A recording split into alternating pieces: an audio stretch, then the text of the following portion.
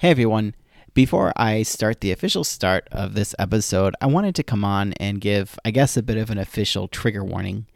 In this episode, we're talking about sexual abuse. In my opinion, it's one of the most important episodes we've done, and I don't make any apologies for the heavy nature of the topic or the open and blunt tone of the interview. A key takeaway from the interview should be that we need to get this junk out into the open. It needs to be a conversation in our ministries, in our churches, in our families. At the same time, some of you listening are survivors of sexual abuse yourself. I don't want to re-traumatize, dragging you back into the past that you're healing from. So please know we care and we want you to take care of yourself. This is just a warning about what's coming. And if you choose not to listen, or you do, you can always reach out to A Better Way at their website, abetterway.org, or through their Facebook page, facebook.com/abetterwayedu. You can also contact us at TJP directly, and we'll point you in the right direction for more support. Finally, if you do listen to this, it's not a fun interview. There aren't many jokes, but please listen through to the end, and maybe listen through a second time. Hope, our interviewee today, shares practical steps we each should be doing to fight sexual abuse and care for survivors and roll back this blot of sin on Christ's bride. So thanks for listening.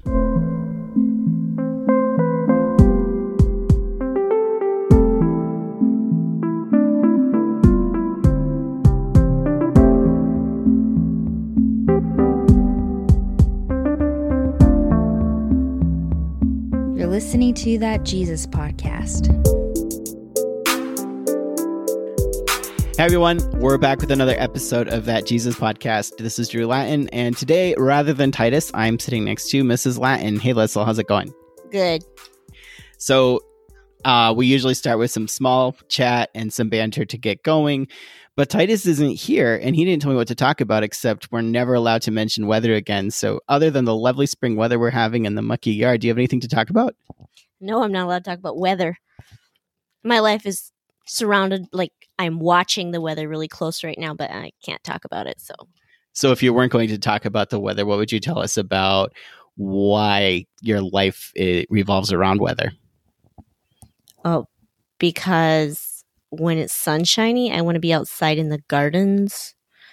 And when it's rainy, that's what I want to do too, but it's not as comfortable. So I see. So if we were going to talk about the weather, contrary to Titus's admonition, you would be talking about how much you enjoy the warm weather and you lament when the rain comes. Yep. Okay, but since we're not talking about that, let's move right into our interview. We're continuing our series on sex and gender and pursuing sexual holiness. Today we are talking with Hope Ann Duick, a friend and co-founder of the organization A Better Way. A Better Way equips trusted adults in children's lives with the tools to recognize and respond to potential and actual child sexual abuse. Hope, you've also worked, and your organization stands with victims in advocacy. So thank you for joining us. Thank you. It's my pleasure. So how long have you been in this work, and how long have you formally been with the organization? I started working in the field of child sexual abuse back about in 1999, which was a long time ago, and back before it was on a lot of people's radars. At that point, what I did was a little different than what I do today, but it helped prepare me for this work. I was actually helped start and run a small nonprofit that worked with female survivors. And we had a newsletter, a lending library. We did mentoring, that kind of thing, and allowed victims to have a safe place and a voice. And I helped with that for about 10 years. Eventually, my life took a little different path. And I wasn't as actively involved for a number of years, although I was still very interested and kind of involved, but my life was very busy raising our young children and everything. And then in 2017, as my children were getting older, and it was obvious that child sexual abuse had not gotten really any better in the years, and there were still victims left and right. And so my thoughts turned more to the need for the fence at the top of the mountain rather than the ambulance down in the valley. And that was kind of how A Better Way came to be, because we just felt like unless there's better teaching, more information, and more focus on prevention, we're just going to continue to see victims falling off the cliff and ending up down in the valley. Mm-hmm. Is it fair to say that A Better Way tends to focus your energies, or you're more positioned among Plain communities, Anabaptist background communities? We're actually equal opportunity educators, and we will educate anyone who's willing to be educated, who wishes to be educated. And occasionally, I think we end up doing some education for people who would maybe prefer not to be educated quite so much, but that's okay. They need it, so we'll give it to them. However, we do tend to find that a lot of people who have Anabaptist background do get in touch with us, and I think feel comfortable with us because of the fact that we have experience working in Plain communities, and my co-founder and myself both have Anabaptist background. Sure. But we absolutely educate and support anyone, whether or not they have any type of Anabaptist background. And when we do seminars for trainings, we honestly have a mix. We've had everything from Amish attendees to people who have zero Plain background or connection.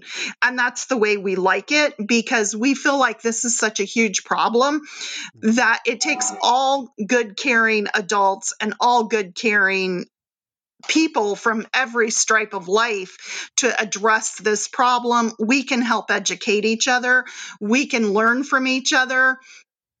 And so we just don't feel like there's a need to draw some kind of denominational line or religious line. Yep. Yeah. It's such a pressing issue. You kind of have to step beyond the typical boundaries and engage. But I do appreciate, in my observation, kind of at a distance, it does seem like you are providing, because your last name is Dewick, for example, there is a little bit more acceptance from some conservative groups or some conservative communities that might generally be more hesitant. So I appreciate that. Let's start with like the real basics. What is sexual abuse, and specifically sexual abuse of children? Child sexual abuse is anything that's done to a child or with a child for the perpetrator or offender's sexual gratification. So that can mean looking at a child for sexual gratification. It can mean touching a child for sexual gratification. It can mean having the child view the offender for the offender's sexual gratification, or forcing the child to touch the offender for their sexual gratification. It can include showing the child pornography because the offender gets some kind of a sexual gratification out of that. It's a pretty broad range, honestly. So it's an extremely broad range of behaviors. It's an extremely damaging and harmful behavior towards a child.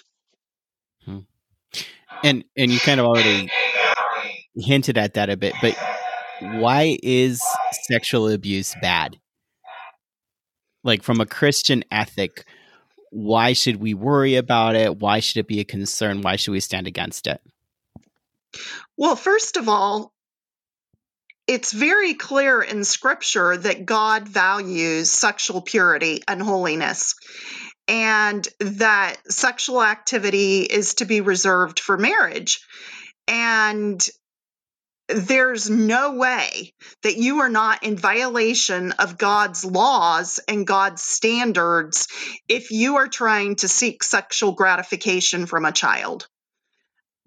Jesus made very clear that children were precious and they were to be protected and cared for, and that offenders who cause harm to children should have a millstone pitched around their neck and flung into the deepest depths of the sea.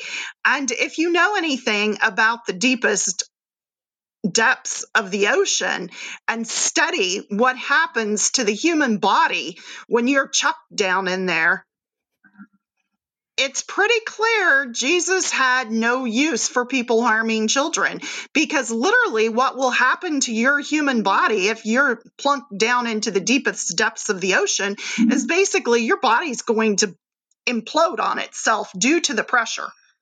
That's a really horrible, horrific way to die.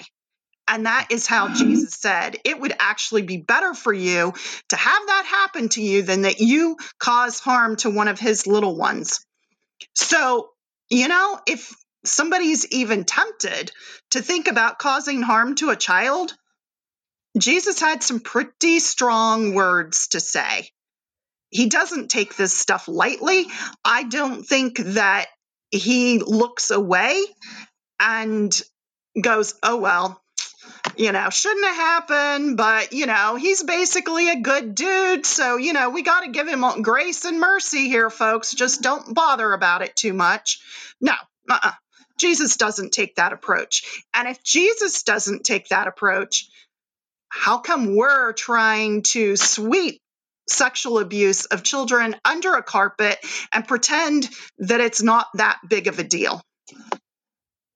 It is a big deal. Absolutely. One thing that, along with the language that Jesus uses about those who would offend one of these little ones, you see Jesus' example. Jesus is in the position, an adult, especially a male adult in conservative communities, is in the position of power and authority. They control the narrative, and with a child or a teenager, the power differential there can be very profound. And Jesus, even as he is our master, even as he is, the Lord of the universe, he humbled himself. He took children on his lap. He did not use his power to coerce others. And so even in a positive sense, Jesus' example speaks powerfully against using others, especially the vulnerable, for our pleasure. And the other thing, aside from the direct spiritual connotation, many studies have shown that children who are abused, whether it's sexually, emotionally, physically, spiritually, it can and does cause long-term impact that is negative and harmful on their life in a variety of ways. And yes, survivors can overcome that to a long extent, but it still may not be ever completely overcome, especially the studies that have shown the long-term health effects and the long-term health impacts on the human body because of abuse and the stress that it causes to the body. And if we want to teach our people that our body is the temple of God and we need to respect it and treat it well, why then are we turning a blind eye to the damage that child abuse does long term to human bodies? Yeah. And ironically, especially for a lot of the communities who wish to ignore health insurance for whatever, religious reasons or whatever, and yet they're not considering the fact that abuse causes long-term health impacts. It's like, okay, even if you don't really care that much about children, maybe you should care about your pocketbook and be concerned about stopping abuse so that you're not having your community need to spend so much on healthcare costs. Yeah, that's an interesting, bottom line. Even if all these other reasons don't pull you in, think about the impact to your community. And with that, speaking firsthand, sexual abuse has ripple effects to those those that love the that love the survivor, to those, even a supportive church, it can really, not permanently, like you said, but it can cause a brokenness in the image of God in that individual. And then we're in some ways having that image of God somewhat robbed for us until there's that healing. And so it really can even impact a whole, obviously a marriage, a family, a church, a community. Yeah. Right. And those are what we refer to in advocacy work as secondary victims, because the damage is real and the harm that it can cause to others around the victim is real. Think of, let's just say, a husband who marries a woman who was a victim, and she has not been able, for whatever reasons, to get good counseling, find healing. She's probably going to struggle tremendously with trust in marriage, especially at first. There can be, problems with intimacy for some survivors, not all, but for some. There can be relationship problems that are out and beyond just even the husband. And then a lot of times what we see, sadly, especially it seems like in some religious communities, because of the way that there's such shame and secrecy, then often the offender has not just molested the primary victim, but sometimes the primary victim grows up, gets married, has children of their own, and the offender continues to have access to his original victim. Maybe he's no longer molesting her because she's now an adult, but then he's molesting her children. Yeah. So this brings right to, I guess in some ways should be an obvious question, but why do we have sexual abuse in Christian circles? I mean, it's reasonable to expect, someone like a movie producer to be guilty of sexual assault, and we hear about that from quote unquote, pagan Hollywood or Wall Street, but it's almost commonplace in Christian circles as well, from Catholic priests to Ravi Zacharias to some Amish communities to Mennonite missionaries in Haiti. It doesn't, it's so totally contrary. Sexual abuse, especially of minors, is so totally contrary to a Jesus ethic.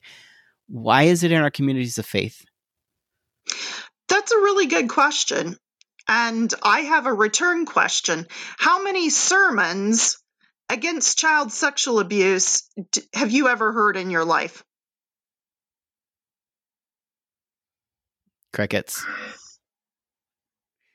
I don't think, I'll go one step further. I don't think I, as a pastor and preaching for at least 15 years, have ever directly, specifically presented it. We've had church meetings about sexual abuse, but not from across the pulpit. And stop and think, in every other area of life, what do we typically tend to say? That we must teach, we must preach, we must warn, here a little, there a little, precept upon precept, line upon line. And like you said, when it comes to child sexual abuse, crickets. Many churches do not even have members or adults only meetings about it. So if you're doing that, I applaud you, keep it up. But it's time that child sexual abuse gets addressed across the pulpit in the same manner that other sins are addressed. Amen. Do we have to be graphic and scare all the children? No. But there, I'm sure, are good, healthy ways to start teaching against abuse of the vulnerable, because it goes beyond just children and teenagers into young adults who are barely legal. And this is something that those of us in advocacy work have seen over and over, that a perpetrator will groom a teenager, wait until they hit that legal age, whatever it is, and then make their move and involve themselves in sexual contact. And they do that full well knowing what they're doing. So it's not just, we need to take a stand against minors being molested. We need to take a stand against the vulnerable. And a child or young person who's been groomed by someone who is predatory is still vulnerable, even if they've hit that magic 18th birthday or whatever the particular statute in that particular state is. So is it safe to say that in our conservative circles that, and I want to say this carefully, but that we've actually developed ideas about authority and about authority that lend itself a safe, quote unquote, safe place for perpetrators to what's the word I want, Drew? Do their thing. Yeah. Is that fair? Yes, I think so. Because in addition to the fact that, like I said, most people are not educated about it, most children, unless their parents were wise enough to teach them adequately, and no, just teaching your child, keep your dress over your knees is not adequate teaching. That does not even begin to comprehend the fact that many perpetrators can and do molest kids, even if they're fully dressed, even if their dress is over their knees. That's not enough education. Neither is some of the other education, which I've also seen, which is equally harmful, where parents are being told, tell your daughter that if anybody ever tries to pull up her dress or pull her underwear down, that she should scream and run away. Well, again, that's giving such specific training that your daughter has no idea what to do if, say, the perpetrator doesn't do that. Does that make sense? So there's all that problem, the lack of education or the lack of accurate, helpful education. And then you combine it with a lot of, like you said, the authority structure. And in many communities, there's a very strong emphasis that men are the leaders. And along with that, there starts to sometimes develop some male superiority and some male privilege and some male little disrespectful attitudes towards women and children as just a little bit lesser than. And often in those communities, women do not really have a voice. So if you've got a powerful, well-liked male perpetrator and a child comes forward and says, he did this to me, who do people typically rally around? Who typically do they circle the wagons around and support? And also what factors into that and makes it extremely difficult is who is going to seem the most credible. And I really want everyone to think about this. Who's going to seem the most credible? The child or the teenager who's been traumatized and who's terrified and who, even if it's only subconsciously, realizes they're risking everything to try to come forward and speak. Or the adult who is used to speaking, used to having influence, used to having power, who's going to seem smooth and relatable and believable. And it's actually the lack of surface level credibility that a child might have in contrast to the man who's been preaching for 30 years or whatever.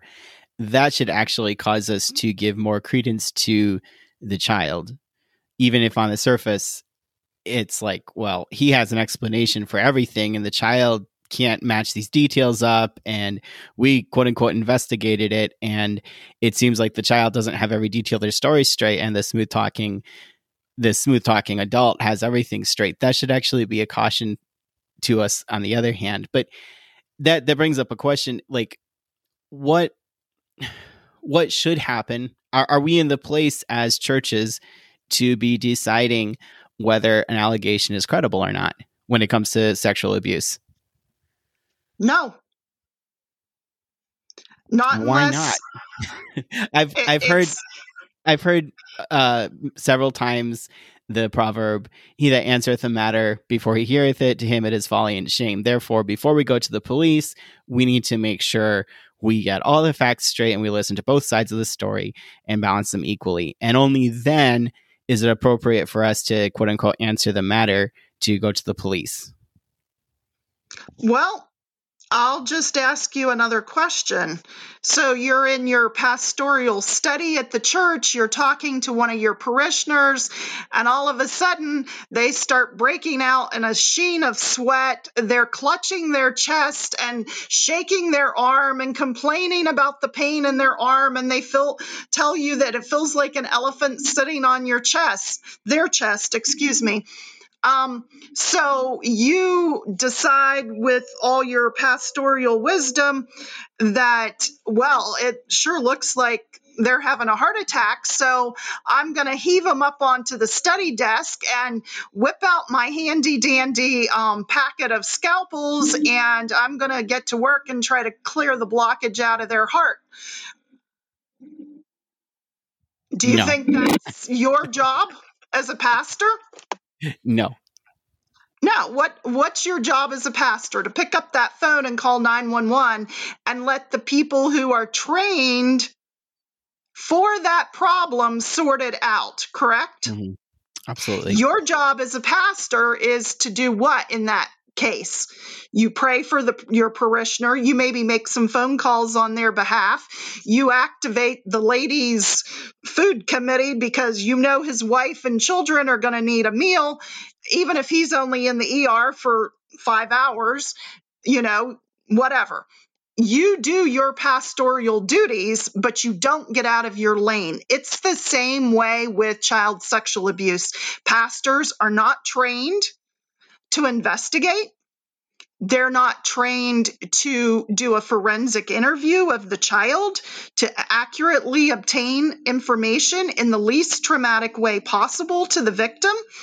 So, no, it's no different. You can freely, with a clear conscience, pick up the phone, make the call to Children's Services and the call to law enforcement, and then you can do your job as a pastor, which is to support the victim through prayers, to support the victim's family through prayers, and support practical ways, because this is trauma. Imagine being the parents who've just found out that their child was harmed. And if the offender is within your sphere of pastoral responsibility, then once law enforcement has had a chance to interview them, you can talk to law enforcement. You can work with law enforcement to know what are the correct ways to be supportive in a pastoral sense to the offender without harming the investigation, without causing additional harm to the victim and their family. Absolutely. But so you that's mentioned your job as a pastor, is to be the pastor, not to try to be law enforcement or Children's Services, or in the case of your parishioner having a heart attack, it's not your job to do open heart surgery on that study desk. Yeah, and I think that might point to another reason why there is prevalence of child sexual abuse in Christian communities, that we have this tendency at times to spiritualize things and to look at everything through he stumbled or he blew it, and so he needs accountability, he needs counseling from someone within the church. But when somebody commits a crime, especially of such magnitude as we already talked about, it's almost like it's taking it beyond the mere spiritual. Like I have the sin of gossip, or I'm coveting. It's not the same thing anymore, because somebody else is involved, because it's violating the laws of the land, because there are are vulnerable victims. Right. And exactly. so we can't run into the error of treating it just as a spiritual issue anymore. Right. So you mentioned, go ahead. Jesus said that we're to mark the wolves. And I do not know why we would try to ignore the fact that someone who is willing to scheme and plan and plot and manipulate to harm children, they're a wolf. And Jesus had very clear, specific directives for wolves. He didn't say, oh, cry with them and coddle them and give them more grace and mercy, because I'm sure if you just let them have access to more little lambs, they'll get tired of chewing on little lambs and get tired of the fluff in their mouth and go away and leave them alone. Jesus didn't say that. He said, mark them, get rid of them. Obviously, if you have a child abuse offender, especially one who has offended for years, most of the time, you don't know about their offense because they've come and confessed it out of a desire to repent and serve God. No, even if they've come and confessed, odds are good they're doing it because they're scared they either got caught or are about to get caught. So they're continuing to try to manipulate. And a lot of people want to assume, well, I would feel so terrible if I had been doing something like that. No, if you had let yourself go down that path for so many years, your conscience would be hardened and you would not be you as you are today. Does that make sense? Absolutely. And that doesn't change the fact that, one, a sexual abuser does need pastoral care, does have an opportunity for grace from God. And it doesn't negate the fact, I've often heard this before, like a person can genuinely feel bad for what they did over and over and over and over again and show remorse, show brokenness, and even in a sense have it be somewhat genuine. But repentance, which is what Christ calls us to, is an actual long-term walking out of something. And so you're not saying that a sexual abuser can't actually show remorse. You're saying that that's not enough and that should not be our standard. Right. And I'm also going to say that many sexual abusers can make a good show of showing remorse because it serves their purposes. It's another form of manipulation. Is it always? No, but it may be that and often is. I'll give a quick example of a real case I know about where the offender, who had offended repeatedly for many, many years, even with getting caught and busted sometimes, and he would repent. But he would soon go back to his old ways as soon as everybody relaxed and their backs were turned. Which isn't repentance. Right. But he said he repented. And when he was finally exposed so thoroughly that he could no longer dodge law enforcement, during his interview with law enforcement, he said to them, well, but this time I'm sorry. Yeah. And his reason for that was, well, because he's sorry this time, he didn't think he should have any type of legal consequences of any account. And law enforcement said to him, well, that's great if you're repentant, but don't you think your victims deserve some sort of justice? Well, no, he didn't really seem to think they did. He thought he should still kind of go scot-free. And in fact, we know how thorough and repentant his repentance was by the fact that not long after he was out on bail, he was caught by law enforcement violating the terms of his bail and was in a home with a minor in his preferred age range, which he had been strictly forbidden to do by the terms of his bail. Yeah. And yet he had been somewhat trained if he feels bad and he says he feels bad and he quote unquote repents, then it'll be okay. And he'd been and he had been kind of trained by the church to do that. Yes, he had, sadly. Yeah.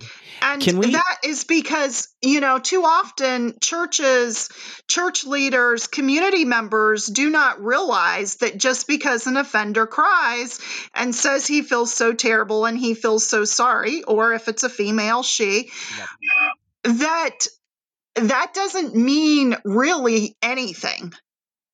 It doesn't mean that then you can go, oh, God bless you, brother. I'm so happy you repented.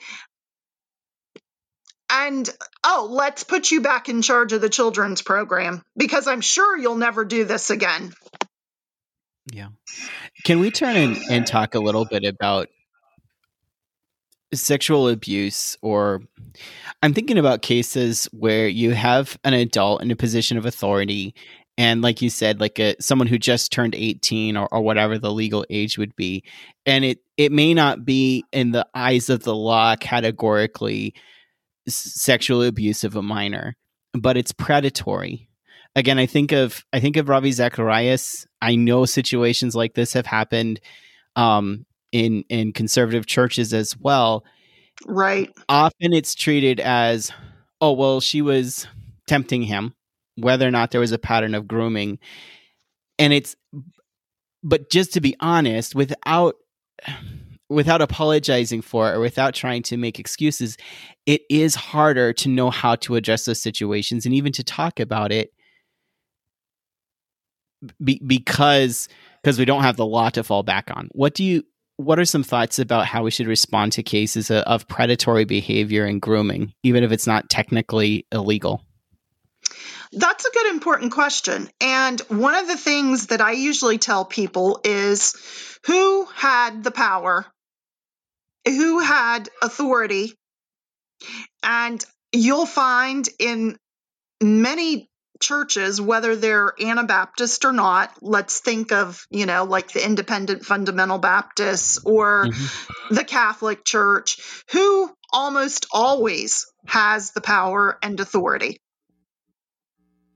Yeah, it would be the church leadership. Exactly. The male church leadership. And so you take a young, vulnerable female who may not even have ever been taught that she has a voice or that she's allowed to use it, because in many circles, the women are taught from very little on, you must submit to the men. You must obey the men. You must. And then all of a sudden, somehow they're magically supposed to know that they have a voice and that they can say no to unwanted sexual advances from a man who is in authority over them. Like, those two things do not even match up. And we're failing to see how that sets the stage for abuse and how it's weighting everything towards the predator and in no way, shape, or form empowering potential victims to stay safe. Okay, so let me play the devil's advocate with you. I'm sure you want to do that. So I hear what you're saying, Hope, but the way my church sees it, the way I see it, and again, devil's advocate here, is that both parties were at fault. This is a case not of sexual abuse, but of adultery or fornication. And so both parties are at fault. Both parties have confessed. And as a church, they've been put under church discipline, and we're moving forward. So we don't want anybody to talk about it anymore. This was adultery. It's under the blood. It's not child abuse. So let's move on. What do you say to that? Don't gossip. Well, I would say that what you've just said is a pattern I've seen over and over again. And I would just say, how well is it working out for you? And so I don't mean you as in personally, but for churches as a whole. And again, like I said, why are you expecting young teens to know what they've never been taught. So say you find yourself in a situation like that, like you're, attending a church where a situation like this comes up, and as a member of the church looking on, caring for the individual who has been victimized, while the rest of the church wants to say, no, actually, she's not a victim. She's 50% guilty in this thing. How do you, and then there's this whole hush thing. How do you stand up and say, no, this was wrong? You were like, so-and-so was a perpetrator. She was a victim, without it ending up being this huge gossip fest? Because you want to stand for truth, and you don't want to be slandering. So, but how do you play that balance? I think it's very difficult. And I say that with a lot of fire, because I've personally, as an advocate, been consulted on a situation that was almost textbook for that. And it was absolutely heartbreaking to know how to try to support the person who was in that congregation, who saw that this was a case of a predatory pastor who was not taking responsibility. And part of the clue to me of who was even the victim in this scenario was because it was the young woman who came forward finally and was trying to get help. It wasn't the pastor. It wasn't the pastor. And that's what you'll often see in a case where it was actually more predatory and a person in a position of power and control. Even if it was not illegal, you will still see the victim being the one who's struggling, who's, looking for help, who wants to get this out in the open and feels horrible and terrible. And you will see the predatory person, in this case, a predatory pastor, who is completely content to continue living his life as the sham and the farce and the lie that it was.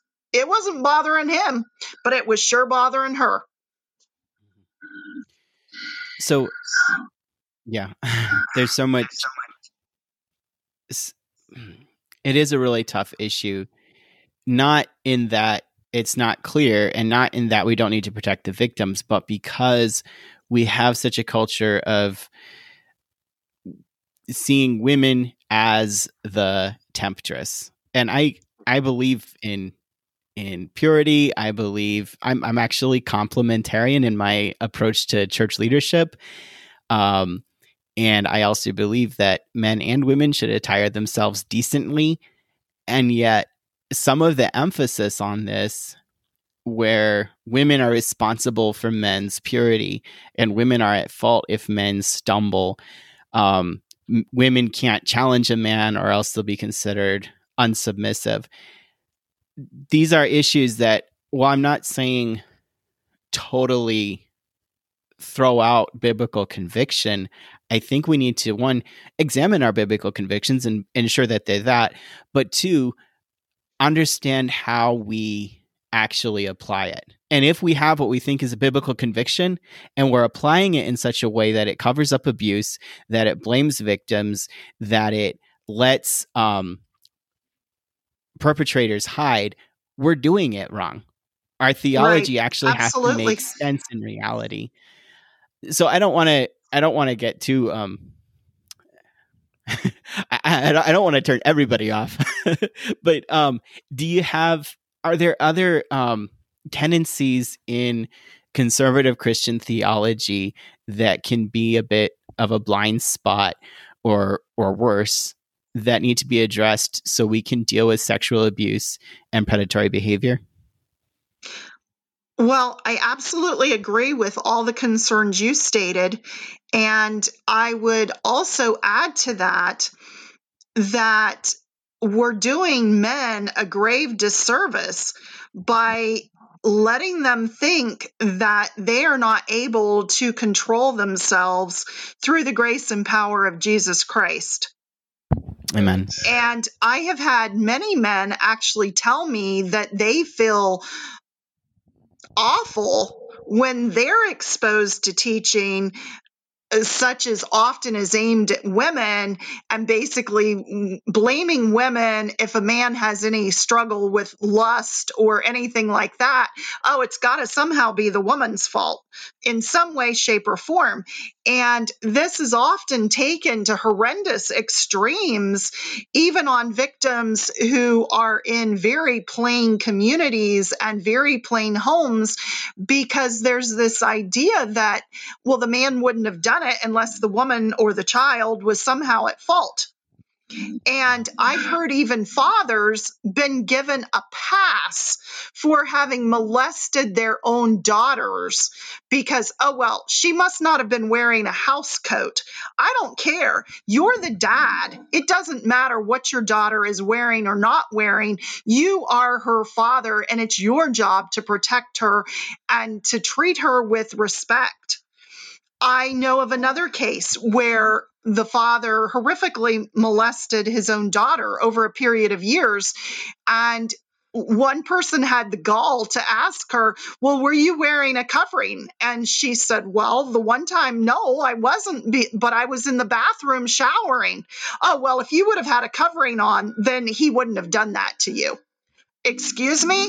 Why are we not addressing the fact that this father, if he can even be called that, I think he's more accurately referred to as a DNA donor. Why are we not addressing the fact that he violated her privacy by opening the bathroom door and coming in and assaulting her when she was in the shower, which should have been a safe space for her? Absolutely. So there's all those issues. And then too often there's the cheap grace and the sin leveling, the idea that, oh, we're all just a step away from behaving like him, except for the grace of God. So don't throw any stones. Don't judge him. Excuse me, if you're just barely a step away from molesting children, I don't wish to sit in the same church pew as you. I do not wish to attend church with you, because something's very, very fundamentally wrong in your heart. It's like this. If you're standing right up on the lip of the Grand Canyon and you get a little bit dizzy or a rock cracks off the edge, you very well may fall right into the Grand Canyon, right? Yep. But if you're standing back several yards away from the edge of the Grand Canyon, are you going to fall into the Grand Canyon if you get dizzy or pass out? No. We actually fall very close to where we stand. So if you're standing well back from attitudes and mindsets and thoughts that would cause you to molest a child, you are not just going to wake up one morning and stumble and molest your child. It's just not going to happen because it's not where you're standing. So we need to knock off this idea that it's just like, oh my goodness, we can just fall into molesting a child. I think maybe part of that teaching comes from like this idea that were it not for the grace of God, I would be there too, comes from the teaching. Like men, there is a segment of I don't even want to use the word Christianity because I don't think it's Christian, but that kind of have this teaching that men are just animals and they're out of control and it's their woman's job to fulfill that for them. So even if personally they're not there, they've been taught that they are. And so that is the appropriate thing to say. And so so I think that there's guys who have, it's like they have victory, but they're not really allowed to admit it because they're taught that they don't need to have self-control because they have a woman. Right. And also, I think sometimes it's a form of trying to sound humble. Like, I don't want to be puffed up and judgmental, so I need to say, oh, there, but for the grace of God, we're all just one step away from doing this too. No, no, no, no, no. That's like, I'm not one step away from murdering you. I've got no desire, no interest in murdering you. It's never crossed my head. I'm not just going to suddenly wake up one morning and murder you. Yep. So it's very likely, statistically speaking, that somebody listening to this podcast has been a sexual abuser of children or is tempted to. What would you say to them if they want to get help or confess or move forward? How should they do that well?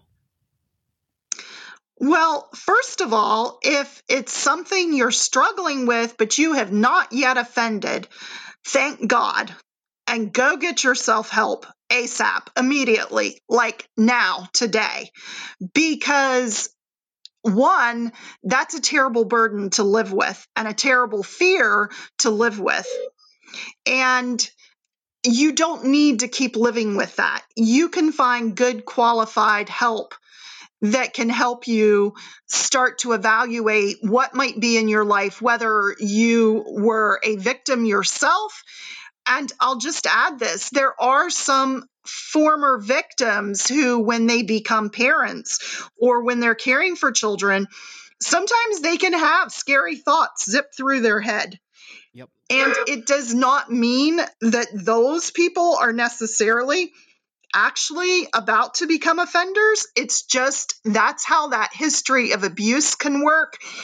And so it's really critically important that we let former victims know, look, you could have this thought, but it doesn't mean you're about to go molest a child. Many victims can have a thought like that zip through their head and feel such a sense of shock and horror and revulsion that it's clear if somebody who's qualified can help them look at that, they can start to see, oh, no, I really don't want to harm a child. It's just because I was exposed to that, it presents that kind of bird flying over the nest kind of thing. So that's an important point to make. But if you actually are truly feeling attracted or drawn towards molesting a child, you need to be in intensive counseling that can help you look at whatever your risk factors are, whatever your motivations are. And you obviously, if you're a believer, you need to have a pastor who you can be honest with, who will pray with you, pray for victory for you, with you. If you have offended, that's a whole different ball game. It becomes a whole lot more serious then, because in every state in the USA, as far as I know, and in most countries, child sexual abuse is a crime. And so you would want to work with someone who is able to advocate for you and help you understand the steps that you would need to take to turn yourself into law enforcement and do so in a wise manner. Most law enforcement would appreciate an offender coming in and honestly turning themselves in, even if that's not what they typically deal with. They do respect that. If there's a church involved who is willing to work with the offender wisely and within the law with law enforcement, they additionally typically respect that and want to do that.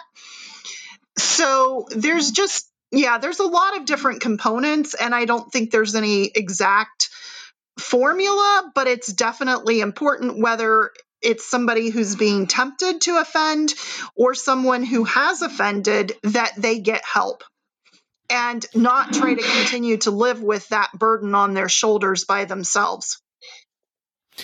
And with that, I think kind of a baseline is, if somebody finds himself in those situations, there is help out there and they should get it. And it should probably go beyond, in most cases, it should probably include more people than your local pastor, whether it's contacting a lawyer or contacting a professional counselor to help you with this. What And about I always recommend a good professional counselor because these are complex problems, and no pastor even is going to have the time and emotional and spiritual energy to devote to it that an offender or a struggling potential offender actually needs.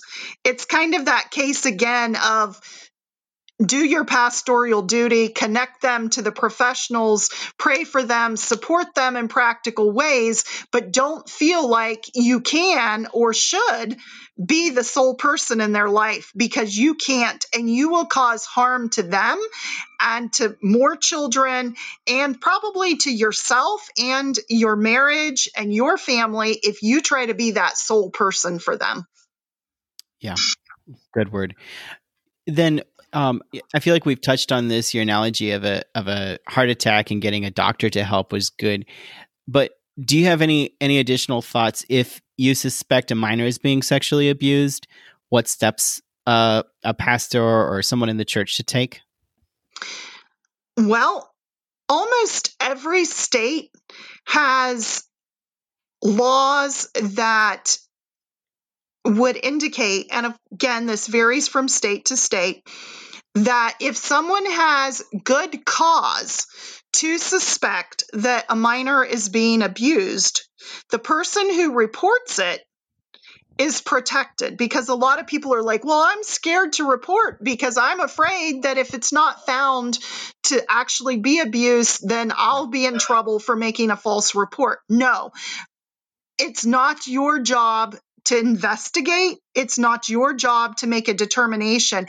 And that is why the state recognizes that a report made in good faith is not the same as someone making deliberate false allegations. So you can be honest with CPS or, whatever your particular state's Division of Children's Services is called. The names can vary a little. Here in Ohio, they're called Child Protective Services, so CPS. And the same with law enforcement. So if you suspect, then just be honest. Remember our little thing about truth? Again, you don't need to call and say, I know Johnny's being sexually molested by his father. No, you can call and say, I have reason to suspect that Johnny is being sexually molested by his father. And they'll probably say, well, what gives you reason to suspect this? And you can outline your reasons. Or if Johnny is exhibiting symptoms of having been sexually abused, but you don't know who the perpetrator is. Let's say Johnny is coming to school, he's crying, he's maybe clutching at his crotch and scratching a lot. And when you try to talk to him, he won't give you any good answers. And, there's just clearly something wrong. So again, you can call Child Protective Services, law enforcement, and say, I have reason to suspect that Johnny's being sexually molested, but I have no idea who. That's okay. It's their job. They're the professional. They're trained to investigate. They ideally should be taking Johnny for a child forensic interview at a child advocacy center. And it's not your job to figure out all those details. It is only your job to report. Now, a lot of people say, well, I'm not a mandatory reporter in my state. It doesn't matter. Absolutely. All of us can and should be moral reporters. All of us can and should care about the protection of children. Yep. That's really well said. It's as a public school teacher, I really appreciate the training I get every year on mandated reporting and trauma-informed care and all these different things. And I do sometimes look at my own faith community and I'm like, man, we could up our game. If a public school can do this, how much more should we be doing that? And just want to echo and underline, you use the term good faith. And just to sort of drill down on that a bit, good faith doesn't mean you know for sure. Good faith doesn't mean you're presenting evidence. Good faith doesn't even mean, as you said, that you have actual names. It means you you're doing this out of sincerity, and you could be wrong, and there's nothing wrong with being wrong in these cases. Exactly. That's why law enforcement and children's services investigate. And sometimes cases are found to be founded, and other times they're unfounded and they're closed. Yep. And for survivors of sexual abuse, then you hear that somebody has been sexually abused, and you guarantee know multiple people, everyone listening, there are multiple people in your life that have been sexually abused, whether you know Absolutely. it or not. And so in those cases, if it comes out, what's a good Jesus-like response to care for them? Assuming that the law has been involved or is no longer involved, or they're not interested, maybe it was 20 years ago. What are some things we can do to care for survivors in our church? Well, the first important thing, start believing. Start by believing. Don't try to challenge them and try to, ferret out any discrepancies in their story. That's, again, not your place. It's not your job. And also, a lot of people who do that do not even understand really how trauma impacts the human brain, and the fact that it can make survivors' stories seem sketchy. Or I had one person say, oh, well, she's not believable because one time when she talks, she tells this detail, and the next time when she talks, she tells a completely different detail. And I'm like, but that's trauma. That's how the traumatized human brain works. And so many times people don't understand the most basic thing about how trauma impacts the human brain. Trauma actually literally makes actual physical documentable changes in the human brain at times. And it certainly impacts memory, recall, all kinds of things. So start by believing, start by expressing support, and it can be literally as simple as, I am so sorry. Those are very powerful words for most survivors to hear. No matter how many years it's been since they first disclosed, it's always safe to say, I'm so sorry that happened to you. I wish it hadn't happened to you. If you're in a position to do more, that can be good. But again, make sure you're not being nosy. It's not your job to try to ferret out their story. It's not your job to be their counselor. But there's so many ways you can support them. Let's say they're struggling, and you can do research and help them potentially connect with a couple options for a good counselor. You can find out, do they need a ride to the counselor on a regular basis? Do they need a gas card? Do they need help with counseling funds? Good quality counseling is not cheap. And many survivors do not get the help that they need simply because of the cost factor. And in fact, I can tell you that one of the things advocates often end up doing is either contributing money out of their own personal pocket or working hard to try to raise funds for survivors to get counseling. And it would be really helpful as advocates if we didn't have to take that additional responsibility on ourselves. It would be wonderful if churches would start stepping up and saying, here, let us help fund this, because we know it's an additional stress on your life. So there's just so many things like that. And the other thing I tell people, think of it as grief. Our churches are often really good at knowing what to do when there's been a death.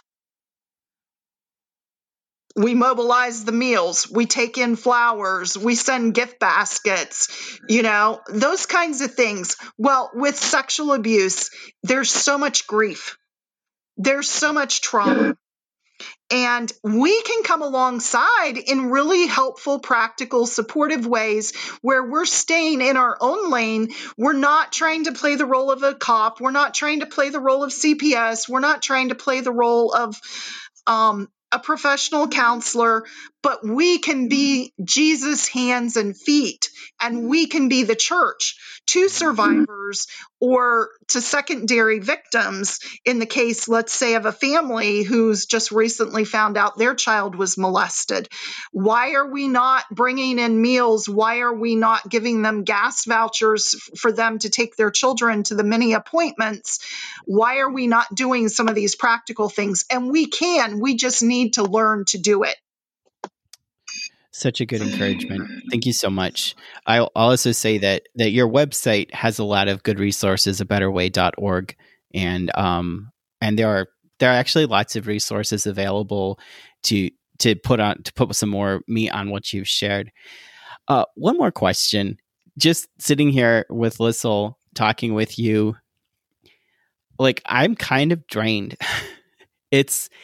It's just a lot. I imagine that some of the people listening, they're kind of drained. Maybe they've been triggered. How do you, just practically in this work, how do you cope? What are some things that you do to keep yourself healthy emotionally, healthy spiritually, healthy mentally? Well, for one thing, I've learned to be really honest with God, because it is very draining and sometimes it is absolutely overwhelming. And I have never forgotten one time I was driving to town and I was praying, because my car is sometimes where I have some of my best prayer times with God. And I was crying. And I just finally said, God, it hurts so much. And he told me something I have never forgotten. This was years ago, back when I was involved with the first ministry that I helped with. And what he said to me was, but I promise you, if you let your heart be broken for what breaks mine, you can know I will comfort you. And I have never, ever forgotten that, because it is true. And that is really the only way I can do this work, is because of the comfort that God gives me. So there's that. The other thing, I do have a counselor myself that I can touch base with when I need to. And that's very important for me, because as you can imagine, doing this kind of work, it takes a huge toll on me personally, emotionally. Yep. So it's very helpful to have a counselor that I can process things with. I also am very blessed to have some wonderful advocate friends who I can process things with and who pray with me and for me, and we pray for each other. That's a huge key. I do not think this kind of work is anything that somebody should be trying to do in a Lone Ranger sort of sense. We absolutely cannot do well if we're trying to do it all by ourselves. And then I am very intentional about self-care. And especially since our daughter died a little over a year ago, I have had to be very, very intentional about that. Basically, I have to try to make sure every single day that I do something that is specifically for self-care. And some days, all it looks like is saying, hey, today I managed to get a shower and I'm going to bed. But I generally try to do better than that. It might mean 10 minutes with a fluffy book that has nothing to do with my work. It might mean just buying a cup of tea and sitting in the sunshine and drinking it. It might mean going for a walk in a flower garden. That's one of my favorites. I find that very helpful. And I try to do it at least once a week.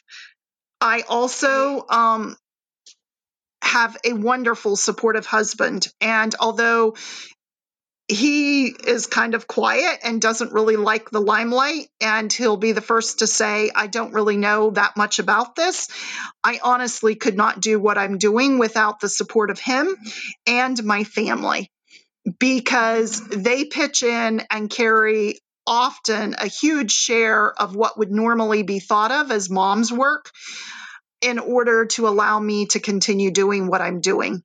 And so, yeah, it's just one of those things, I guess you would say God provides.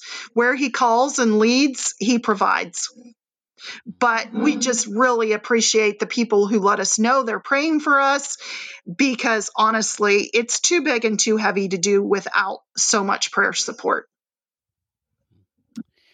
Thanks a lot for that answer. And I encourage everyone to pray for Hope Andoic and the ministry there. You can find their website to either support or to find support at abetterway.org. Thank you so much for joining us, Hope, and for everything you're doing for the kingdom. Thank you. And thank you for everything you're doing as well.